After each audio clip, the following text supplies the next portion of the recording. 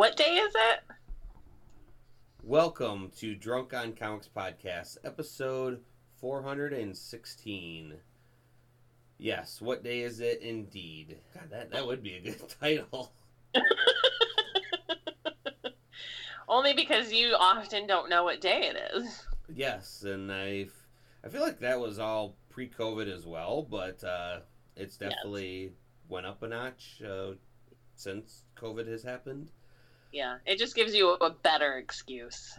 Yeah. But no, we're here to bring some nerdy nuggets to your earbuds. Talked a bit about some movie dates being moved around. Yeah, you and Anthony really got into some. Oh yeah, we just started talking about anime at the beginning, and I just hit record, and so there's some of that. Some good animes out there to watch. We did some legit comic book reviews this week. And you know what? I'm not even going to say what they are, because y'all should just listen to the podcast. Isn't that the whole point? There's no way you're turning it off after this intro. I know. This amazing intro. That Anthony is being so quiet that he doesn't want to even talk up right now. I know. But he's on the show. But yeah, then we got into a lot of things that are going on right now, and then some. So sit back and grab a cold one and enjoy Drunk on Comics Podcast, episode 416. We're back, bitches. AKA the Wizarding World of Tony Potter. He's a third-level magician. I wish. Wizard. I made brownies last night with Reese's Pieces and peanut butter cups in them. Oh, you gonna drop some off? No, they're mine. Take that, Tony. I'm hurt. So, Anthony, I just have to tell you how amazing Doro is. Doro. I went into it hearing lots of buzz about it. It is so... as I texted you, intriguing is the best word. Like, there's nothing bad about it. There's just so much mystery, so much chaos, so much what the fuck is going on in this world that it's like I went down a wiki rabbit hole and then realized, I don't want to spoil some of this. Then finished the first season, then went down the rabbit hole, did spoil some things. But it's an amazing anime. Like yeah, so I use My Anime List. That's the website I'll go to. So you literally just, if you're like looking at an anime, just take the name of the anime and then add MAL in your Google search as well, and it'll automatically just bring up the first record. And basically, if it's a 7.5 score or above, I'm pretty confident I'll like it. And this one had an 8.1. So I figured that it would at the very least be very much worth the time. Definitely at least once watch the opening credits, and then they change the ending credits every couple, and they're kind of funny to watch. But then it goes a quick recap of like 3 things, and then it kind of goes, but all that's like messed up in chaos, and we'll find out next time on what really happens, and that's like added to the part of what the hell am I watching? I don't understand. And then slowly but surely they actually answer the questions in each episode that really help flesh out what the world is. But I can't wait till you text me after watching the first one being like, what? I'm looking at it, and it looks like there is no season 2 in existence currently, but it's likely that it will get a season 2, but it hasn't even started production. So especially with COVID, it'll be even longer before they start producing on it. That's the thing with some of these animes coming to Netflix. It says 2020 Netflix, like original. But yeah, it's been out in Japan for ages. Mm-hmm.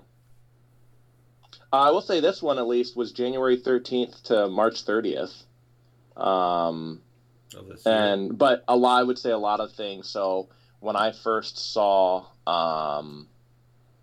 Seven Deadly Sins, that was one where it's just like Netflix original, and I was like, oh wow, Netflix is making anime, and I was like, oh wait, no, Netflix just paid some money to a studio to get permission to do it, to put their name on it. That's what they do with most things. A lot of their Netflix original movies are movies that theaters or studios were like, we don't want to release this in theaters, and Netflix is like, we'll buy it, we'll play it, it's okay. Their top list. So now that you've finished that, on my anime list, this is the highest ranking anime ever. Full Metal Alchemist Brotherhood, which totally agree with that. Has a 9.23. Steins Gate, where if you haven't seen that, highly recommended. I think it is on Netflix. It's a finished anime as well. It's 24 episodes. So you don't have to worry about 30 cliffhangers that will never get resolved. That's a 9.1. Gintama, I haven't seen that one yet. That's a 9.1. I think that's a shonen sword anime. And then Hunter x Hunter, or it's just called Hunter x Hunter, but there's an X in it. 9.1 as well. The sad thing is, unless you're okay with a never-ending cliffhanger, don't watch it. So it's 148 episodes. It's a decent amount. Damn. It goes through multiple story arcs, but it's often called hiatus instead of Hunter x Hunter because the creator and author of the manga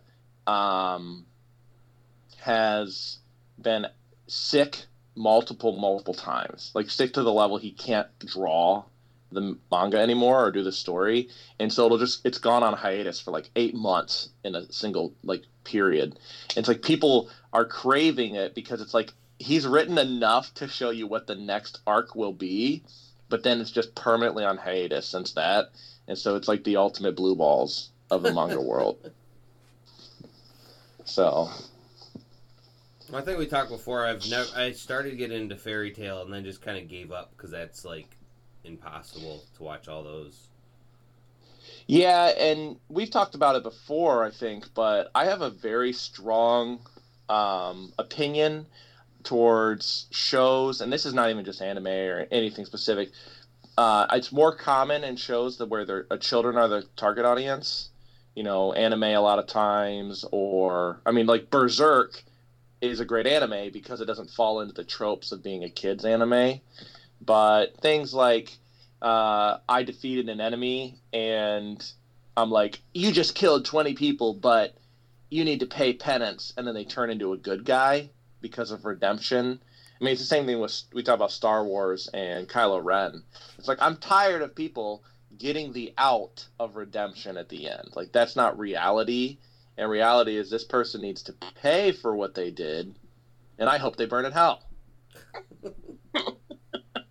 And that never happens. And so, again, anime blue ball on me. It's just oh, we finally defeated this villain who's claimed hundreds or thousands of lives, and he's on the team now. And I'm what? You don't deserve this. But that's Fairy Tail. They've got by the end of the show and by the end of the manga series, the show goes from having 20 characters on the team, or the guild that they're in, to eventually having 50 something characters by name that are good guys, and only a handful of them were actually just new good guys that were discovered. Almost all of them were former villains that became good guys because they're oh, I was led astray by this cult leader I didn't know. It's stupid stuff like that. Linz, tell us your knowledge of anime. I don't have any. I used to watch Inuyasha on Adult Swim at night. I heard some Inuyasha news actually recently. Aren't they? They're coming out with a sequel, aren't they? I think so. About his daughter, I guess.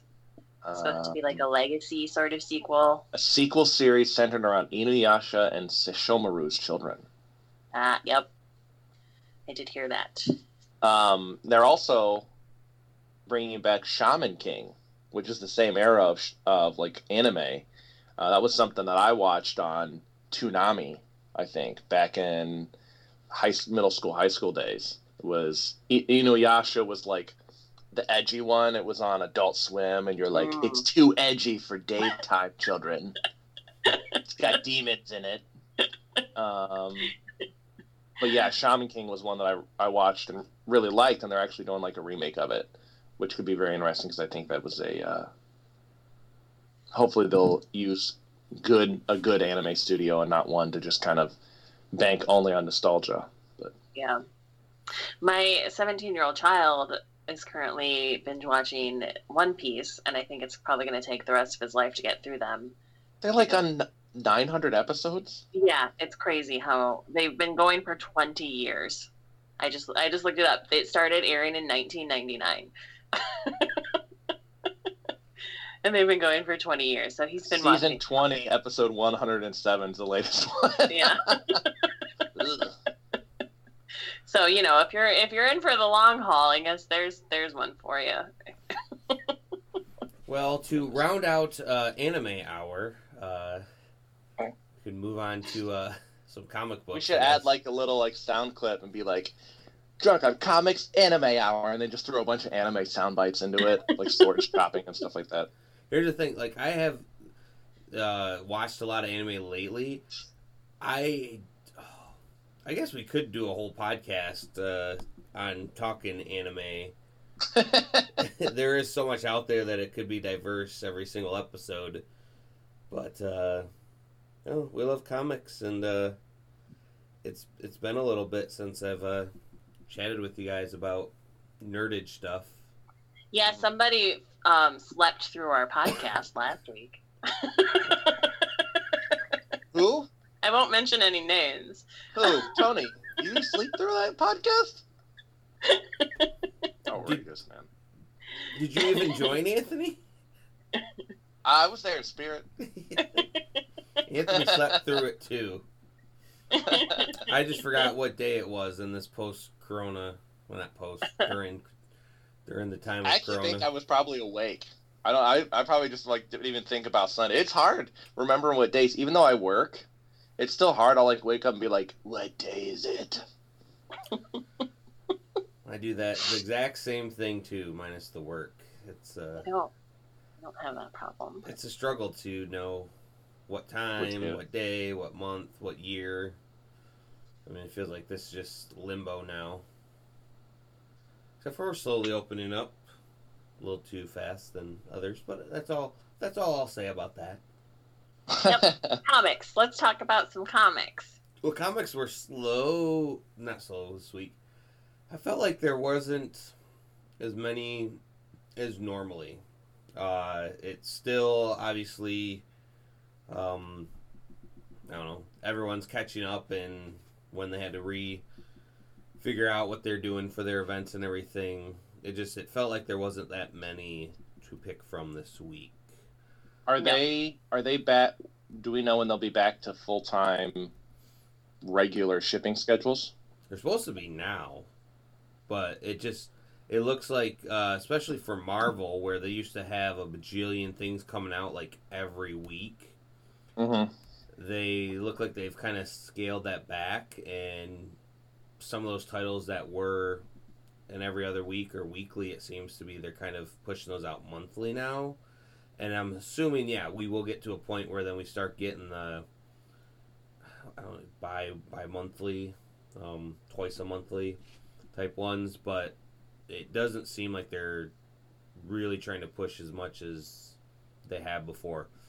Fully knowing well that after a couple months, if people can't get their comics, they're probably going to be like, well, let's just start over now. And I'm wondering if we're going to see another, I don't want to say reboot, but you know how they always reset at number ones whenever they feel like sales are slow? Mm-hmm. So we're going to get a bunch of number ones, you think? I think so, and I think that will probably happen a couple months from now, where, again, then people will be like, oh, I can jump back on board even though nothing changed at all from... Right. So, yeah, So you're trying to say you did not read anything, or what's going on here? I read something, but I think it's a good segue into news and notes, so I'm going to go third. Okay, well, I read... So, I didn't read anything recent, and my plan over the next couple weeks is to take what's going on in the world right now and kind of become an advocate for the Black artists in the comic book community. So That's I think what over was the gonna next do. so I think over the next couple weeks, I'm gonna dive into some of these books that people may have missed but are really, really good. And the one I read this week was Prince of Cats by Ronald Wimberly. So this book originally came out a while ago, and it got the Firefly treatment when it was published, as in the publisher kind of took Ronald's story and released it in whatever order they felt was more appropriate. So more recently, he released his version of how it should have been released through Image in a graphic novel. So this book is about Tybalt from Romeo and Juliet. So it's the Romeo and Juliet story from Tybalt's point of view. It takes place in early 80s New York in like the hip hop, underground, new wave punk music scene. So that's the style of the dress that everyone's wearing. And even though it's written in Shakespearean language, you have modern slang and stuff thrown into it as well. So it's a nice little balance of the original story plus the feel of the time. And it's kind of mashed together with like a Kurosawa sort of movie feel with lots of samurai swordplay and stuff like that. It's really good, really, really good. And the thing I love most about this, and this isn't a spoiler because I hope that everyone by now knows the Romeo and Juliet story, but because this is from Tybalt's point of view, like the book literally ends when Romeo kills him. So they have that battle after Tybalt kills Mercutio, and Romeo comes to take care of Tybalt, and they have that epic battle in the streets, and then it's just black. The next pages are black. That's just the end of the story, which I thought was really cool because I mean we all know how this story ends. Everyone knows how this story ends. So it was really interesting take on it and gave you like a different point of view from the whole thing. Adding it into the early 80s kind of music scene was really interesting. The way they battled in the streets and the way the kings or the parents of the family, the patriarchs, were at war was completely different. And it was just really good. I don't know how they fucked it up when they originally released it, but this was definitely worth taking a peek at. So I had to buy this from Amazon because I couldn't find it in my local comic book store. So if you guys want to pick it up, I'm sure it's available on Amazon still, or maybe you have a much cooler comic book store. I didn't go to Vault of Midnight, so nobody think that I'm dissing Vault here. They might have it too. I mean, I already have it. I'm already angry, but go on. So they, but it's definitely worth a check out. It's beautifully colored. It's beautifully drawn. The story, because you know it, you can kind of pay more attention to the art a little bit, because you kind of know what's going on already. You have a background in what's going to happen. So really good. Definitely something worth checking out. Cool. Anthony, did you have anything? I do. I just basically went through like review stuff, and I was like, I'm gonna randomly pick a comic and then read it. Find something that says number 1, and then just go through that. So I ended up going with Wind, with his. I got an echo. Yeah, damn it, Tony. Tony, give me an echo. I can hear myself. How? That's delayed, which makes it even better. Oh, this is gonna piss off. Do you only hear me once? Yeah, it's all recording and coming over, and this. No, I hear you twice. But Tony only hears once. All right. Linz, you're just gonna have to work through it. I'm gonna do. It's like when you have those headphones that immediately speak back to you. So I'll Tony, try to mute yourself. I'll try to use big words. What if I mute myself? Then you guys can't hear me. That Well, sounds just fun. for now. Let me just do the review while you're muted. Okay, I can speak words. It was So like weird. my brain was on fire. I did a whole podcast with him like that. It was torture. That sounds terrible. Okay, yeah. So I did Wind. It's WYND. It's from Boom. Looks kind of cute. It's got a kid jumping through the air with like kind of like a magic wizard cape thing. I was like, all right, well, what's this about? So a cool comic, cool concept. Immediately grabs your attention. It kind of does the thing happens in the beginning, and then it goes to how did we get up to this point.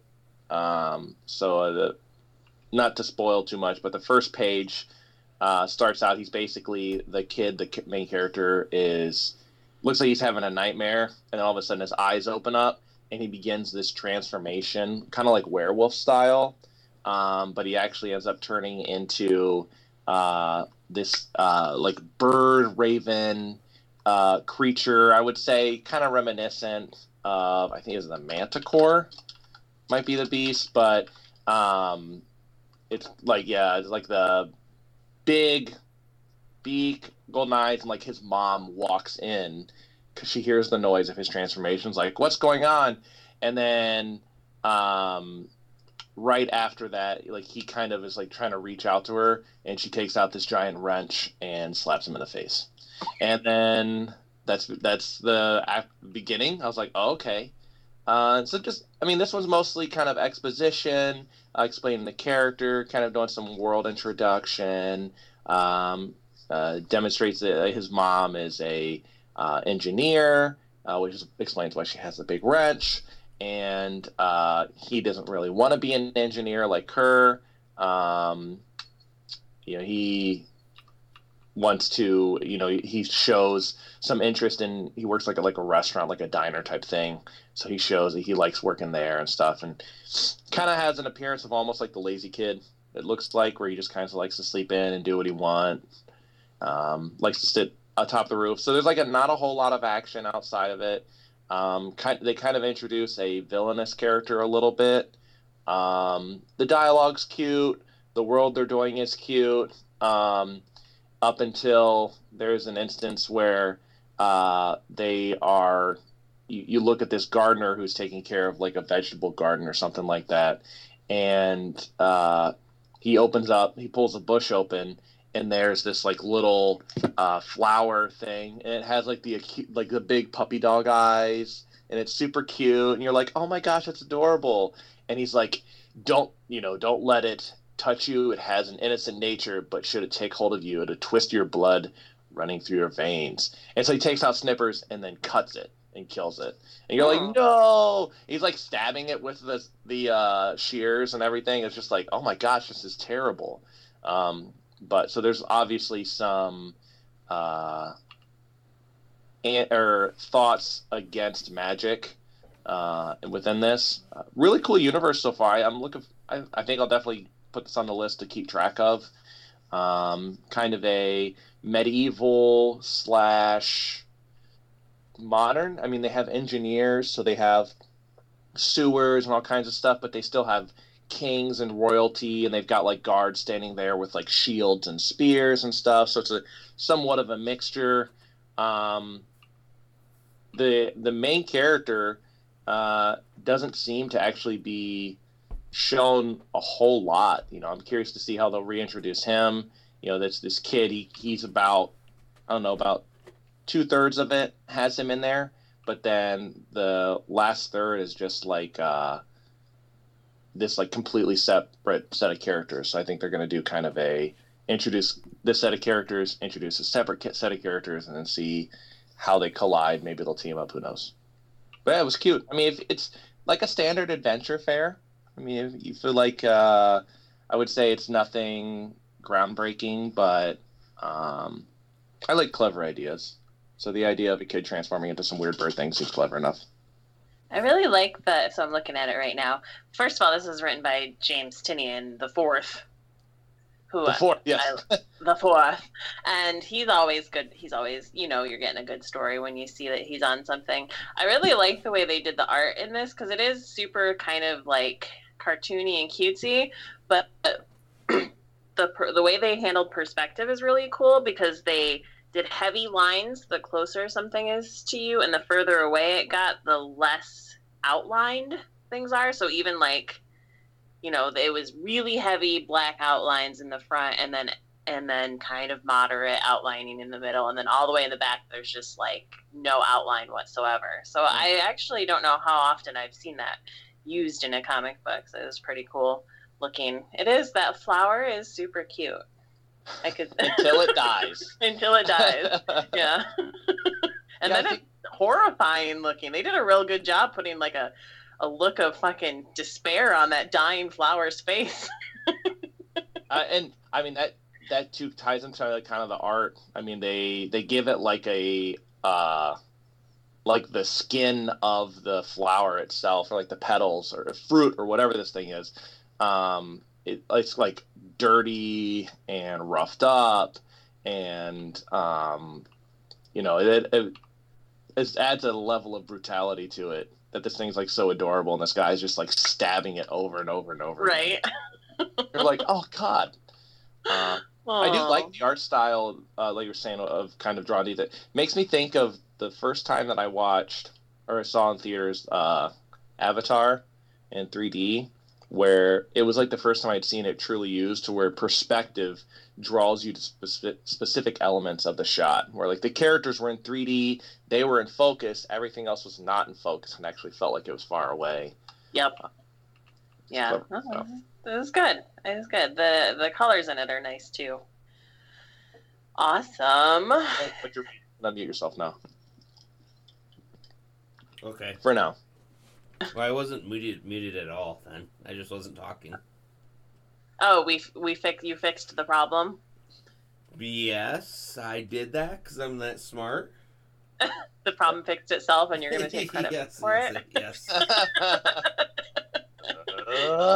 That was so weird. Well, I'm glad, I said, I'm glad it fixed itself because I didn't have to do anything. So I want to quick talk about Excellence, number 7. Now, this book coming out at this time is perfect, and it just so happened to be that 6 months ago is when issue number 6 came out.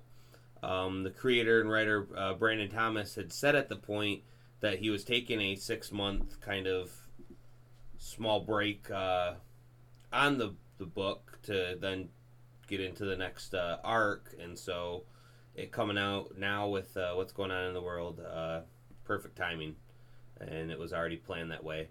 So we have our for anyone that might not have been here for the other reviews of this book, it's like kind of Harry Potter, but pretty much centered on minorities who are these families that have magic powers, and the rules of this world, such as having someone's wand, and can't use someone else's wand without permission and all that. Like I said, makes you have that feel of Harry Potter, but it being in kind of the downtown Manhattan style. This starts off with a map of Manhattan, so it kind of gives you some sense of scope of where the key things are going on. And in what happened in the last book, Spencer Dales, our main character, kind of just broke out from the wizarding prison, in a sense, and he's now on his mission to take down I don't know how you pronounce this, the Aegis, Aegis.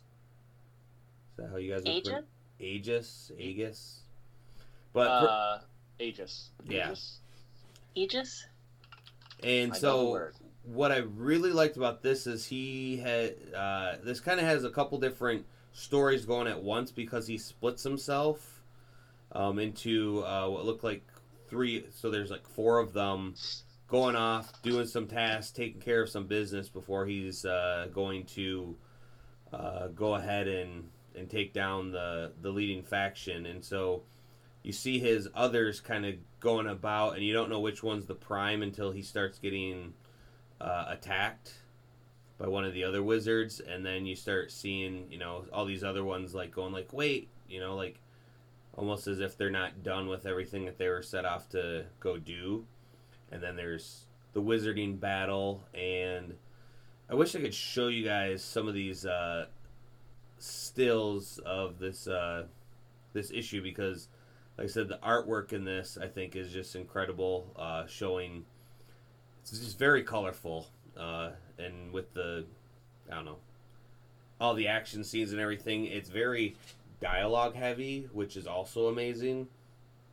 And it once again leaves off on a note of, it looks like I don't want to say bad, the antagonists have a lot more power, and he is way out of his depth here on taking on the bad guys. But all in all, again, I'm glad to get back into this world. I was looking forward to, Brandon has, at the end of most of these books, I want to say all of them so far, talked a bit about his work and his thought process in making, and that's what I enjoy a lot while reading comic books. And that didn't happen on this one. There was more of letters to the editor, which I still read those. It's a lot of people praising, asking questions, thinking where it's going to go, but I was kind of looking forward to getting a take from the creator of what the world is in here, as well as what the world is going on like now. Right. And do you think that he'll be able? Does he seem like the type of writer who's going to take the experience of what's going on in the world now and hopefully translate that into his books in the future?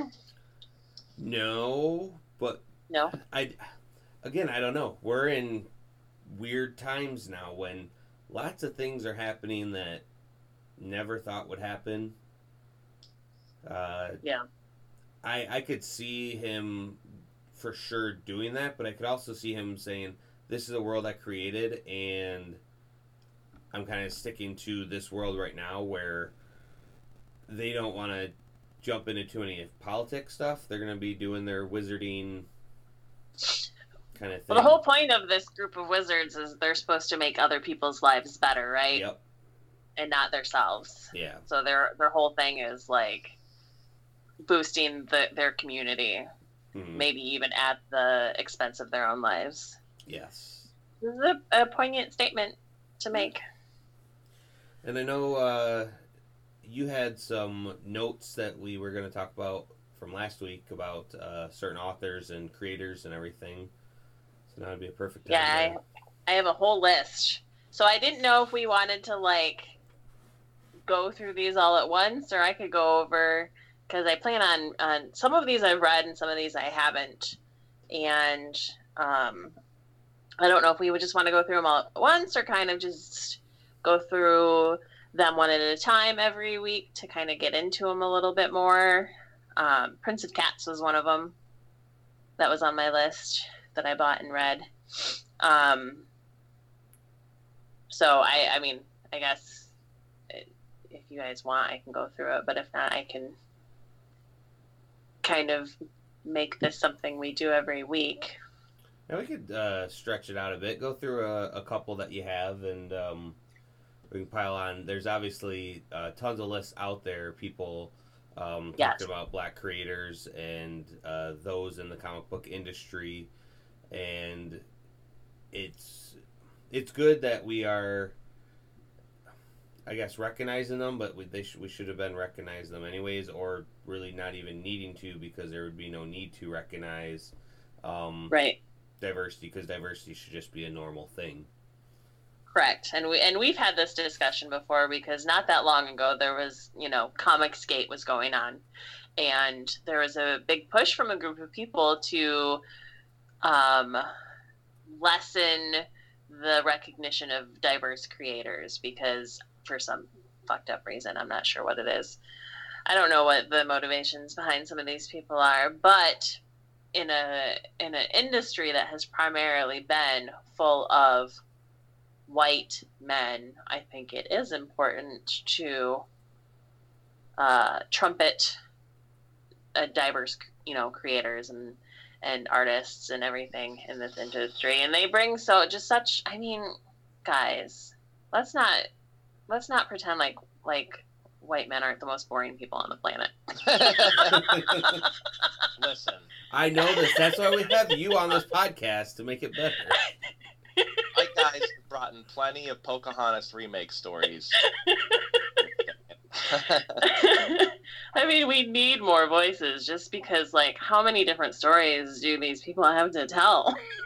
Well, yeah, and I think one of the pieces with creativity. I mean, when you look at comedians or artists, authors, any form where you're having this element of creativity, these people are using their life stories and experiences to develop those things. So you're going to, the idea of a white author creating like a black superhero or something like that. It's like, it's even if it's like, I grew up in a neighborhood, it's like you were observing people living in a black neighborhood. And so, it makes me think of like Fresh Prince of Bel-Air. Like there was so much creative influence coming from the black members of the staff for that show, Will Smith and like all the characters and stuff, and they were affecting the stories. And so that's why you end up with those stories being beloved, because they were accurate and they showed that someone knows. I mean, that's the same thing you see in anything. When someone starts to, let's say you adapt a movie from a comic, if the person read the comic. I mean, we talked about The Witch.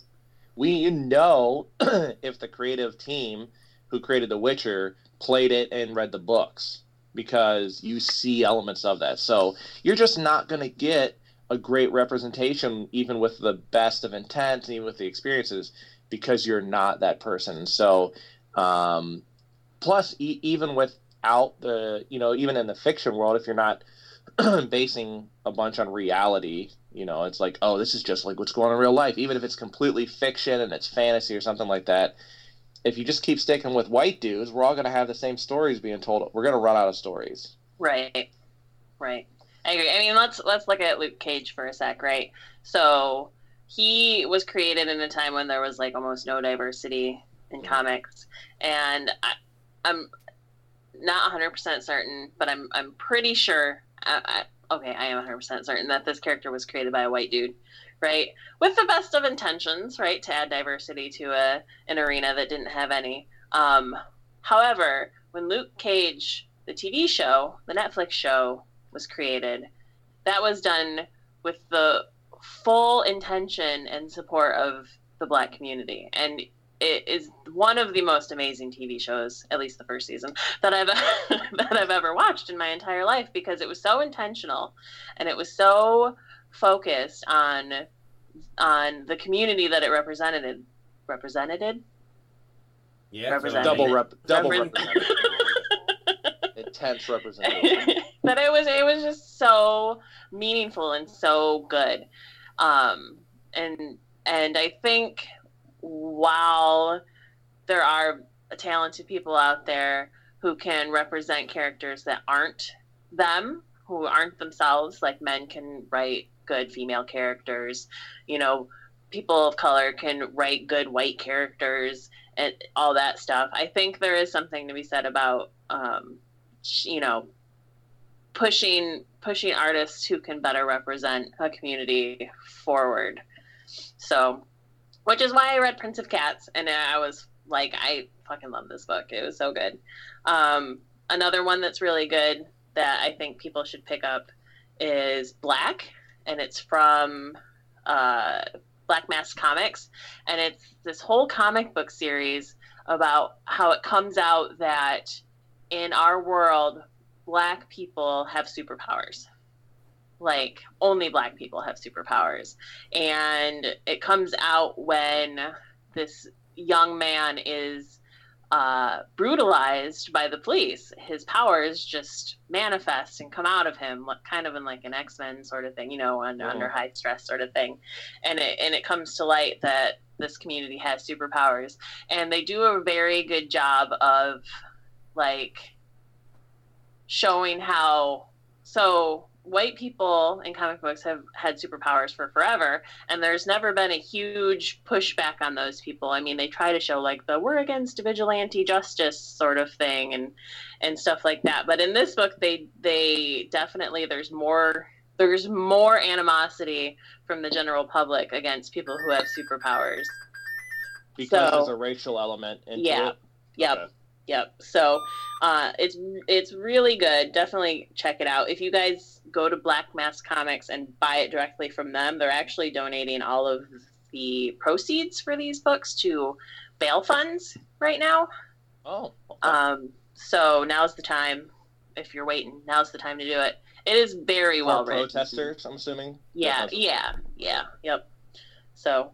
Really, really good stuff. I have a whole list of things. We can go over more of them later, but these books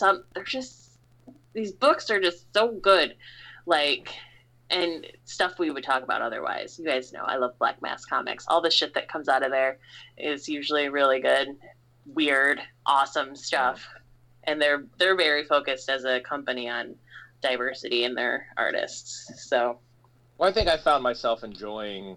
Everyone says it's like, I just love a unique story. And it's like, yes, I love a unique story, but a lot of the times when I'm watching like quote unquote unique stories, it's a story that is being retold a different way. It's like, this isn't a new story. Yes, it's clever how you're talking about superheroes, in one way or another. It's like, yeah, but this is just like alternate Batman.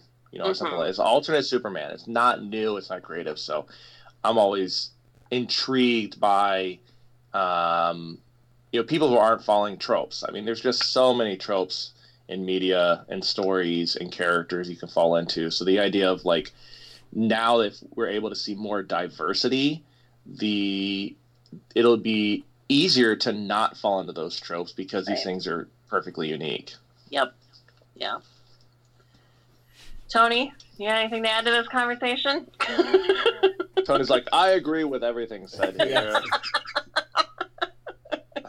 I agree with everything said. That's very wise of you, Tony. Yeah. It is. Anthony and I are very smart people. There's no one disagreeing or agreeing with that. Abstains? All in favor?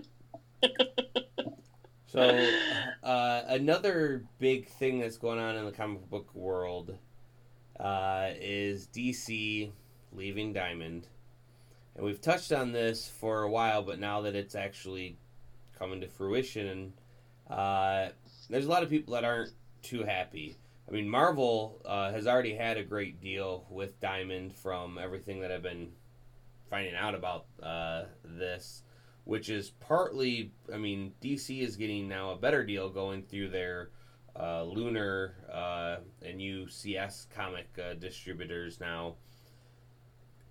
Will Marvel leave to find their own? Will they renegotiate? I mean, they can't really do much more.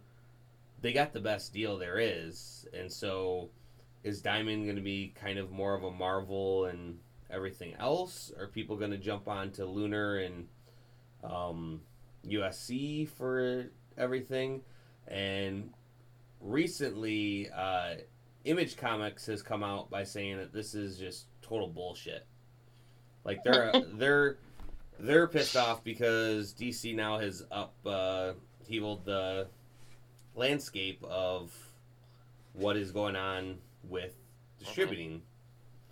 And I can see why they'd be pissed, because Image is a bit different than most of those other publishers where they have tons of mini, I don't know, I'd say companies, but, each creator has their own imprint that all goes through Image. So to do this, last year DC had with Diamond put into their contract that they're allowed to get out of it with no penalty, with given a 60 days notice. And when this pandemic happened, that's when DC goes, all right, we're going to enable that clause and do our own thing now. So it's going to be interesting. And again, if I, for one, do not like there being monopolies, and Diamond has definitely been a monopoly, and I don't think that it's needed. However, we don't need a Wild Wild West where there's like every single publisher distributing everything, because they're not going to be able to. That's pretty much going to charge them more for shipping and extra getting that, not inventory, but operations to ship to all the stores. I'm thinking more delays and less comics coming out, but ultimately that final price tag for you and me. So, I mean, Marvel left Diamond before, right? This is not, I mean, well, they were distributed by, now it might have been a little bit different because they were trying to do their own distribution through a distribution company they acquired called Heroes World. So it might be a little bit of a different situation, but essentially when they did that, they killed all the other distributors, and Diamond was the only one left. Mm-hmm. So through the actions of Marvel is why Diamond kind of ended up taking over the whole thing by themselves.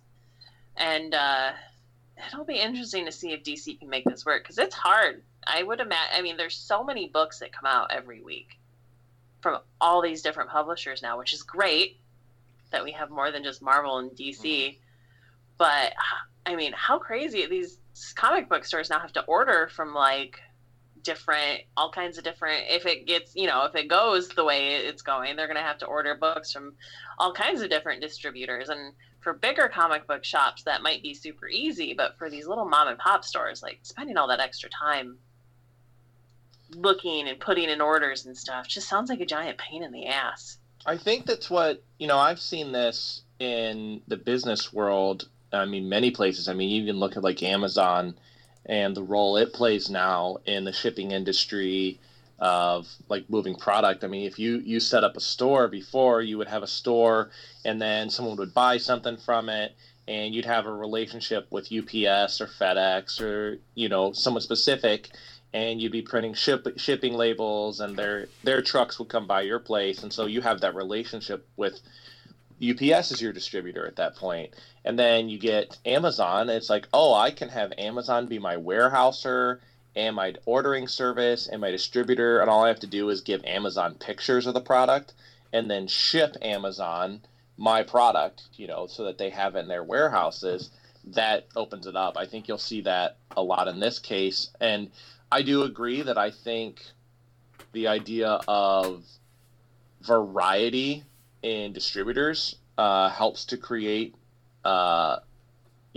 good opportunities, especially for, it's kind of you talk about the struggles for the comic shops that will, they have, instead of placing, going into one order system and checking out almost, here's all the books that I want from all these different publishers. Now they have to go to 5 different distribution sites and do that same process so many times.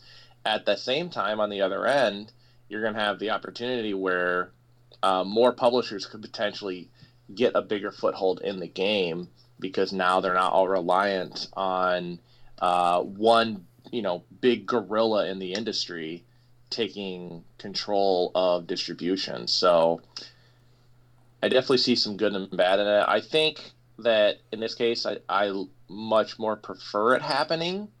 But I also think you're going to end up, either Diamond's going to make a shift, which, based on history, I don't think they have very good ability to shift according to the industry. They'd rather use their weight to force the industry back into line. But either you see them shift, or you see other companies popping up where it's like, hey, we're not the distributor, but we'll make it easy to order from all the distributors. And so now you have another middleman style where it's just kind of the same thing, but it's just a little bit different, and you just don't have that same distributor. I did find a funny tweet in some news articles I was looking at, and this article was written June 11th, so what's today, 14th, so 3 days ago, and they are actually saying that they confirmed that in 2018, which is not that long ago, they were Diamond was actually hiring somebody who had Windows 95 experience as a customer service representative, and they could that the author of the article actually did confirm that they were using Windows 95 on their customer service machines.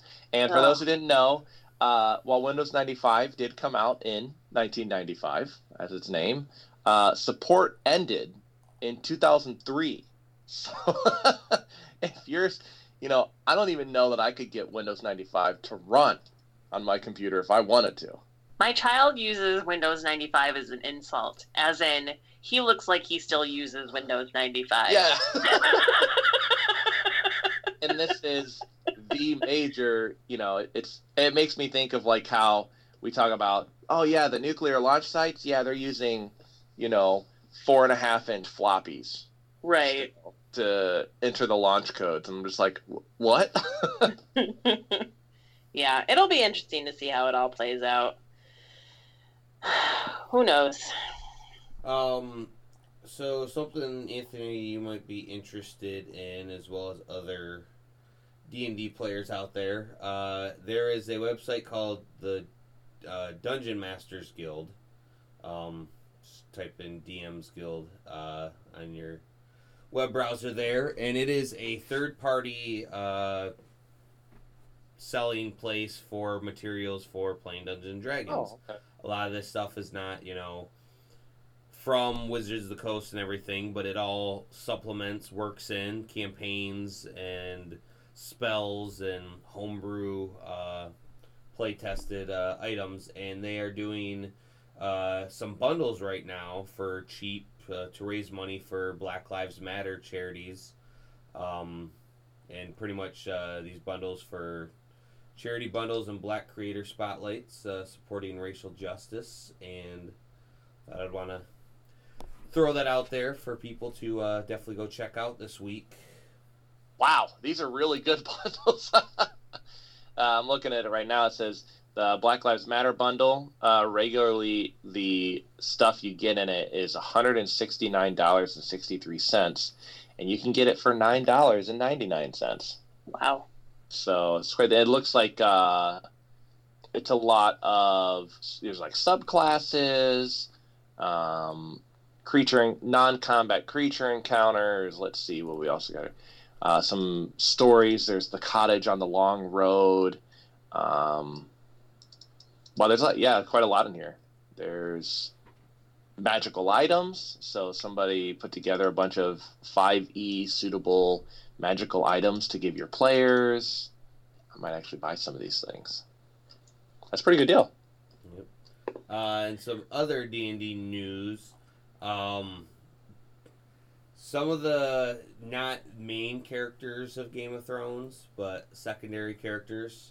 I mean, I'd say Ewan Rioun is pretty good, who played Ramsay Snow.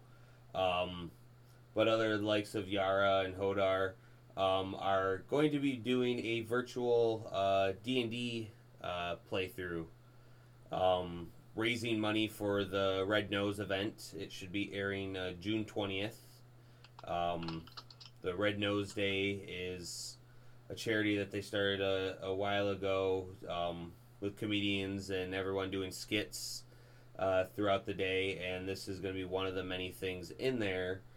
I saw last year, I think it was, or 2 years ago, Stephen Colbert did it for Red Nose Day, where he did a playthrough, and it was very interesting with just a one person, because it was kind of more of a back and forth kind of improv in the nerd world, because how do you really play D&D with just one player character? But as I know that you watch Critical Role and everything, this might be something as well to check out.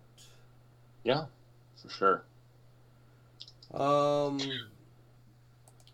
Star Wars. I have something. Well, we can get to you next. Oh, go ahead. You already started. Go ahead. Anthony, have you? And I feel bad that I'm leaving Liz out of all these conversations, but I know she doesn't play D&D, and maybe you might know of this one. Have you ever heard of From a Certain Point of View, Star Wars? I haven't. Okay, so there was, with Disney acquiring Star Wars and everything, there's certain things that have been not canon and then canon, or then other projects that kind of come about. And there was a book and everything that was Star Wars From a Certain Point of View that came out that were small stories of secondary characters during the first Star Wars movie. And that book's already out. So what we're getting shortly is from the certain point of view that's going to be The Empire Strikes Back. So this could be Stormtrooper number 47, and this scene. And they're going to be 40 stories from 40 different authors, reimagining kind of from a certain point of view what might have happened. Maybe they say that's what you saw in the movie, it was all propaganda, and what really happened was this or that. I know the first one, Jay has read it, our Star Wars nerd, and said it was very interesting. Some of the things that come about it, it reveals just more of this universe. There's another Star Wars book coming out too, called Traveler's Guide to Batuu. Yes. And in this book, they have put I guess, first time ever galaxy map. So Star Wars fans have surmised the entire age of the franchise where all these planets were located in relation to each other and where the center of the Star Wars universe was, and this galaxy map just lays it all out for them. Something we all can kind of turn to and say, oh, that's where that planet is. Which I find very interesting that this is not something that has been done before. Interesting. But it's a pretty cool looking map. It's not overly complicated. It's a space map, so it's not like topographical or anything like that. No. That's still really useful, especially, with Disney basically saying all this other canon is out the window. It's not useful anymore.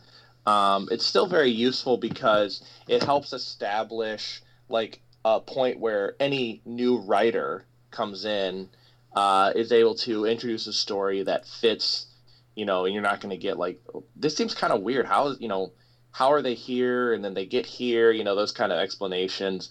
A lot of Star Wars fans are very particular about finding those kinds of details.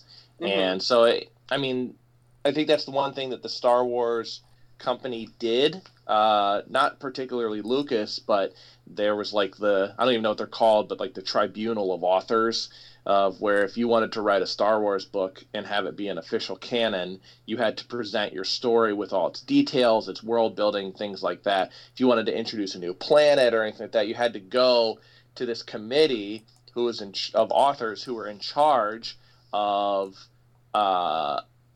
determining what could be canon and what not, to make sure that everybody is, we're all following the same rules. If you kill off a character, you kill Chewbacca, it's like, okay, that's fine, but no one else can use Chewbacca again after this point in timeline. So all the dates and stuff like that.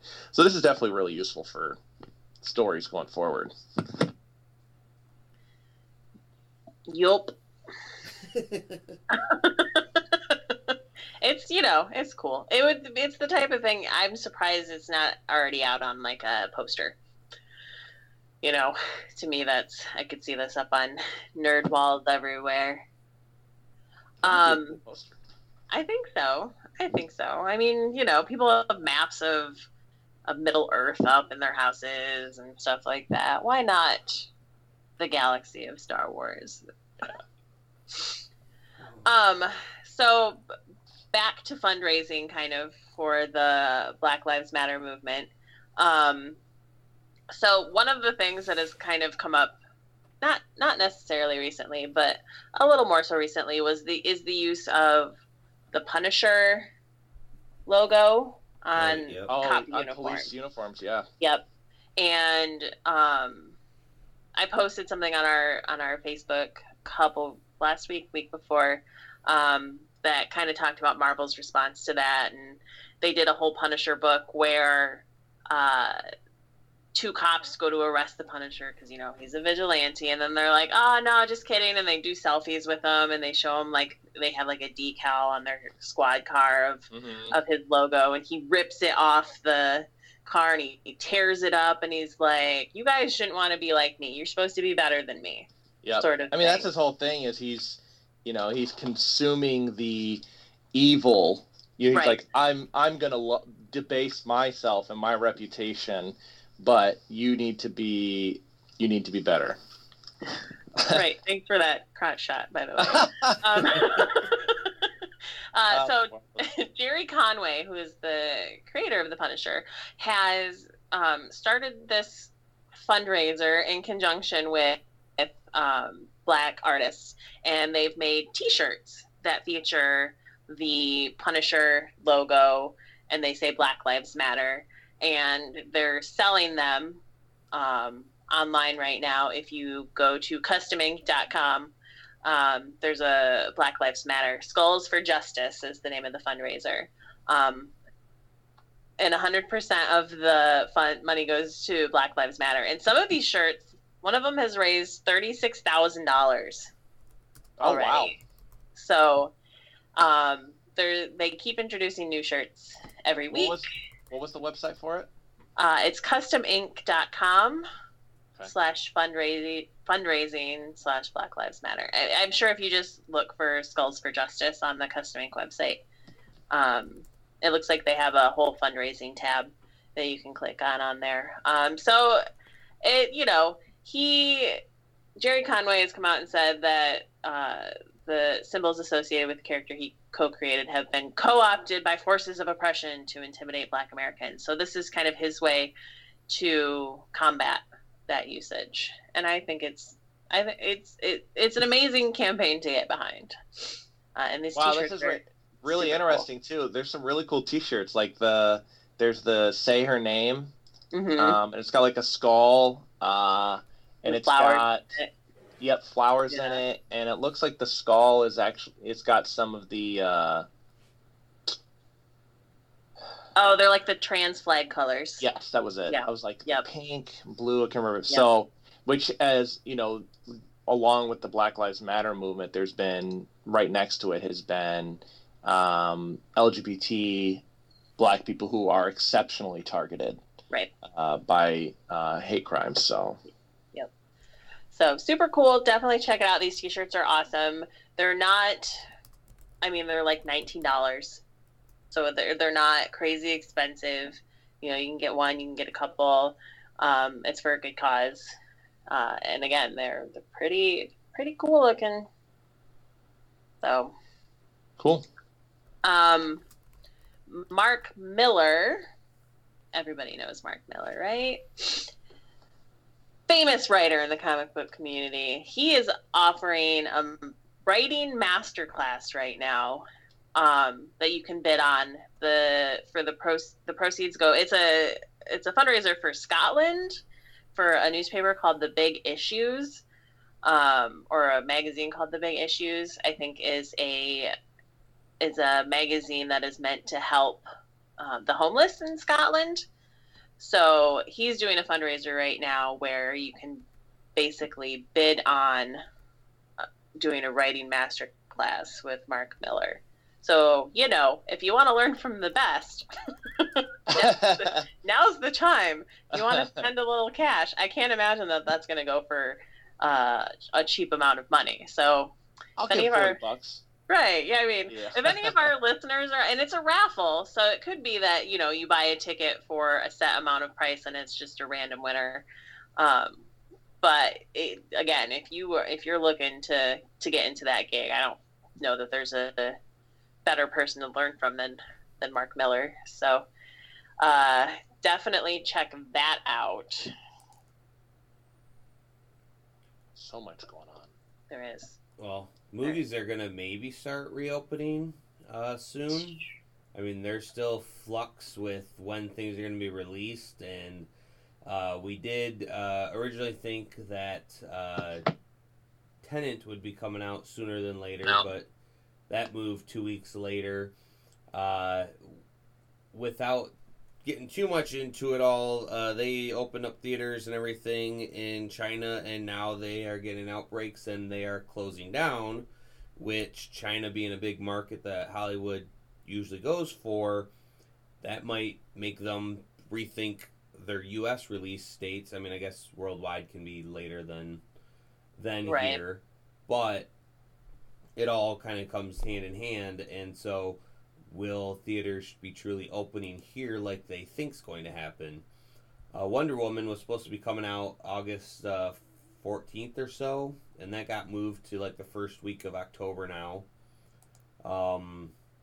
Tenet got pushed back too, Tenet was supposed to be the first movie that came out that kind of tested, were people willing to go back to the movie theater or not. I really want to see that movie because I have no effing clue what it's about, and and that's what happens with all Nolan's films, and I'll have to watch it like 10 times to be like, oh. Yeah, no, I'm very excited for that movie. I loved his Batman, but I love his other movies so much more. Yeah, I'm excited for theaters to reopen, but I'm also like, I love watching movies from my house. There's so many movies that you can just get directly now that we're going to come out in theaters. That's what I don't see necessarily going back, except for some of these movies where I feel like I'll have to go to the theaters to watch them so they're not spoiled. Like The Matrix got moved then to next year, or not next year even, April 1st of 2022, which that is a ways off. Bill and Ted's Face the Music, that's still coming out this year, but that got moved now to August 14th. Godzilla vs. Kong got moved to next year in May, and there's still a lot of shuffling around of some of these, I don't know, so these companies pretty much just needing to find secure new dates, other dates that were tentpole movies that would then, I don't know, would have been what they wanted to put out, moved to then a different date, so then that date opens up for another smaller movie, and the world, it's in chaos. And I feel like this is like such a minor problem. And you know, for these companies it's a major problem, but in the scheme of things I'm like, so we gotta wait a year longer for a movie. Yeah. Anthony left us, and I'm sad because we haven't even talked about PS5 and the. I know, I was gonna get into that, but I felt like I needed to wait for him, so we will have to talk about that next week. But the specs look amazing. I've gotten definitely big into games, being at home lately. But I know Anthony's always been the bigger gamer at heart, so. Yeah. There was this game that I just, when I was looking for stuff kind of to talk about today, there's this game I came across called Liberated. Have you heard of this game? So it came out for the Switch. It says in June, which is right now, so whoever wrote this article is terrible. But,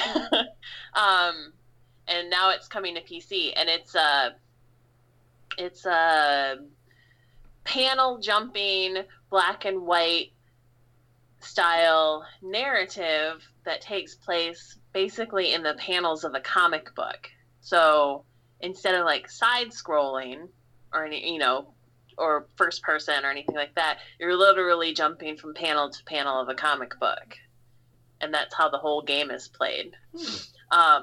But in like a really kind of not disjointed sort of way. So you're in a panel, and it's not like you have to like jump out of the panel and into another panel. It's like you're following the action in the comic book. Like you're reading the comic book, except you're playing what's happening in the story. And they created it in a way that you can take your time. There's nothing making you go from one panel to the other. You can kind of just go at it your own pace and really take in the story and what's going on. It looks super cool. It's very cyberpunky, which I love a good cyberpunk story. Mm-hmm. So I'm going to have to check this out, I think. So if you love comics, and who doesn't, and you love video games, who doesn't, then, this seems like a perfect game. Well, I will check that out. Do you have anything else that you want to touch on today? No. All right. That was it. Well, then I do have Booze in a Book, and that is the Joker 80th Anniversary Spectacular. Again, this is one of those many-paged, I think is 100 pages in this one. So multiple different stories, and I mean, I feel like I always put these in a spotlight every time that they come out because they're just great. And a lot of them are just small stories, nothing, status quo changing or anything, but it's interesting to have more, whenever the DC books come on, they're all themed, like whether it's a Christmas thing or a Valentine's thing, and seeing them all like that. So these all being Joker-based, Joker is the man, and I'm looking forward to the Three Jokers story that will hopefully maybe finally come out. But I am pairing this with a beer that I just tried the other day, Sweetwater 420 from... Is it a pot beer? I mean, that's what they're going for, but I mean, it's not a real pot beer. It's pretty much just a pale ale, but and it's not made with, as far as I knew, my friends said, here, try this, and it was tasty as hell. And so I thought that it would be perfect for this one, especially since it's newer to me, and I enjoyed it. What you're saying is, Joe, you think the Joker's sweet as hell. And so is this beer. Well, I mean, Sweetwater Brewery is the brewer place. 420, that implies other things, but it's not implying that at all. But I guess you could take some allusion to that in the Joker, and I don't know. I don't know where I'm going with that. I'm just saying they're both good. That's all I'm saying. That's what makes the pairing this week. Oh, so hopefully soon we can maybe social distance and safely while recording in the same room so that we can... Well, I mean, you came over to my house last week, so I don't know why we couldn't. Very true, very true. And I have to see Anthony, so... maybe damage has been done. Yeah, maybe we'll get the gang back together all in one place, but we definitely plan on not having as many breaks as we have been because things are getting back to normal, and so slowly so will we. So with that, stay thirsty for maybe normal. Yeah, that's never going to happen.